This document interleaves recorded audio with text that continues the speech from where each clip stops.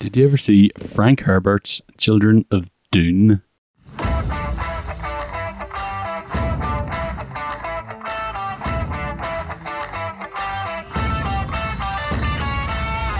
The success of sci-fi's Dune miniseries from 2000 led the channel to commission another miniseries based upon Frank Herbert's Dune novels, and this time they went for Children of Dune. Now, if you listen back to the Frank Herbert's Dune episode, you'll hear that I really liked it, but it's let down by the costume design just being completely bonkers, literally bananas. Now, in Children of Dune, what they did was tone it right down. So straight from the start, you realize this is a bit more sensible looking. It is less distracting than the previous miniseries. Now, what does that mean? It means you can actually pay more attention to what is being said. The politics of Dune are quite complicated. The first novel and TV show, movie, whatever, there's a lot of religious, themes, and it does start to get a bit techno-babbly at time. I suppose, would it be theologio-babble if it's all about religions? It's a bit more complicated, and whenever you've got someone in like a giant butterfly hat or something, you're like, I don't know what's going on, let alone what am I looking at. In this one, that's not a problem. In this one, they calmed down. Now, it's still James Harrison, one of them's a Beatle. So he wrote and directed the first series. This time around, he's only writing, and we've got a new director on board. And to be honest, this series is excellent. I think it is top notch. It's a great adaptation of Frank Herbert's sequel novels, Dune Messiah and Children of Dune. Now, what does that mean? That means that this 3-part miniseries split up into 1.5 hour episodes. The first episode is Dune Messiah. Dune Messiah is an interesting book. It's also an interesting episode because it's kind of like a little bridge from the first masterpiece, I suppose they call the book. The first book and then the rest of the series, especially Children of Dune. It is super important in the story to advance the plot and the politics and the religious and iconographies and things like that. So there's now a religion of Muad'Dib, and Paul Muad'Dib has gone on a crusade, a jihad, and I think the book mentions 60 billion people have died. It turns out Paul, not really a good guy, and in this we see the plots against him. We see, whenever he loses his eyes, and there's an amazing bit. I love this bit in the book that he loses his sight, because I think they call it a stone burner. It's basically like a big nuke weapon thing. It burns out his eyes, but he uses his prescient visions to essentially see the present, so he can actually still see. So at the end of that, he walks off into the desert. At the end of Dune Messiah, he walks off to the desert, and we might never see him again. Although in Children of Dune, there's a character called the Preacher who is 100%, maybe not, definitely, yes it is actually Paul. And then that's how the second two episodes kick off. The second 2 episodes are Children of Dune. They follow the twins. Interesting, a science fiction thing about a twin boy and a twin girl. I wonder if that would that ever be stolen and used in a multi-billion-dollar franchise? I'm not sure. Well, it happened in Children of Dune, and I think it's Dune Messiah. Yeah, it happened in Dune Messiah, and then Children of Dune. Children of Dune follows the story of the 2 twins, Leto the second and Ghanima, and it's brilliant, right? It's just really good. The cast, James McAvoy is Leto. Now, he's the man, and he's the big story. He ends up becoming the God Emperor in the novel series, and James McAvoy is just fantastic in this show. It could be because the rest of the cast and crew, the acting in this movie or in this TV show miniseries is not special. But James McAvoy, he is showing off. Like, he's showing acting chops. He's really good, well cast. I'm just like, cannot say enough. You know, you've got Susan Sarandon in this as well, so you've got actual, like, Susan Sarandon has been nominated for like lead actors and stuff like this. It's literally a step up. This toned down the crazy and like just made it more Dune. Now there is a few recasts in this show. So Duncan Idaho's different. Yes, guess what? He comes back as a Gola, and the lady Jessica is a different actor. Like, it's not horrendous. Like, the Duncan Idaho one I can kind of get by because I can't really remember the original Duncan Idaho. But, you know, he comes back as a Gola, so he dies, and then the Bene Tilax, the Tilaxu, they resurrect him, essentially. So it kind of works in the lore. Doesn't really matter because the quality is still there. This one is gripping. This one is everything about Dune that, like, you know, Dune needs to be. It's the only adaptation of any sequel novels of Frank Herbert. And to be honest, I'm like, why don't we get more? Now, Denis Villeneuve, the Messiah of cinema himself, he may get Dune Messiah, and I kind of hope he does, because, like, I know this is Dune month, and I know Dune Part 2 has been delayed, but the trailer for Dune Part 2 is so good. I can just imagine him, like, you know, bajazz and all this, you know, all this mad sort of like plotting against Paul and Messiah. It would be so great. A few things about the show that have stayed consistent, though, other than just the writing, is the visual effects. Still not great. Now, look, it's a TV miniseries from the early 2000s. CGI in the early 2000s was a bit awkward, unless you're Lord of the Rings movie. Generally not looking too good. But, you know, there's... yeah, it's just not great. It looks, you know, artificial. And it is artificial, but, you know, the sets are better in this, I suppose.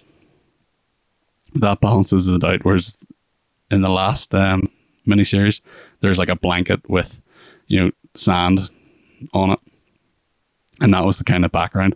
Whereas in this, it's more, you know, in buildings. It's more in like homes and stuff like that. So it is better that way. It's less distracting. The worms still look bad. But, you know, early 2000, the $20 million for this budget for essentially three mini movies, because they're an hour and a half each. I think they did a good job. And overall, the quality of it outweighs, like, all the negative aspects of it. All those kind of like, oh, it's a bit, you know, those sort of things.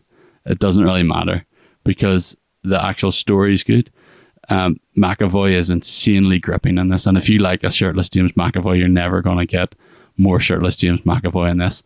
Now, this is the kind of part of, like, Dune's always been weird, but it gets like extra weird around here. So McAvoy's Leto II Atreides, he's looking for Jakarutu, which is this mythical sietch, and, you know, he's getting on some visions and stuff like that. You know, in Messiah, Paul was getting Messiah's in part 1 of the miniseries. He was getting visions of like a son. And so, like, in Jakarutu, and then this is, you know, they're all pre-born, they're all prescient-born abominations, as the Bene Gesserit referred to them as. And so he's going to Jakarutu to essentially, his skin is not his own. He gets the sand trout, and they start to, like, perform a skin over him. He's going on the golden path, the shortening of the way. He's trying to find this new evolution, this new, like, purpose, this direction that the human race has to go. And he's, you know, he's on that journey for it. He's essentially doing what Paul should have done, but Paul ended up just having loads of jihads and, like, genociding like 60 million people and planets and stuff like that. You know, again, that first episode's phenomenal. The more I think about it, that first episode is peak. It's exactly what you wanted out of, exactly what I wanted anyway out of it. It showed the jihad well. It showed the plans within plans. It's well done. Now, with the Children of Dune in the book, they're about 8, but, you know, James McAvoy looks like he's 18 in this, so he is aged up.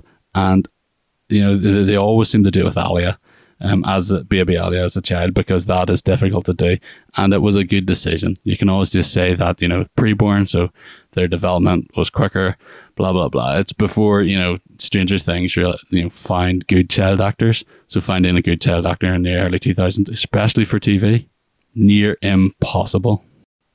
So this is like a legit watch, in my opinion. If you're interested in Dune, and you've seen Denis Villeneuve's, maybe by the time Dune Part 2 is out, you want a bit more, I 100% recommend this if you're into that.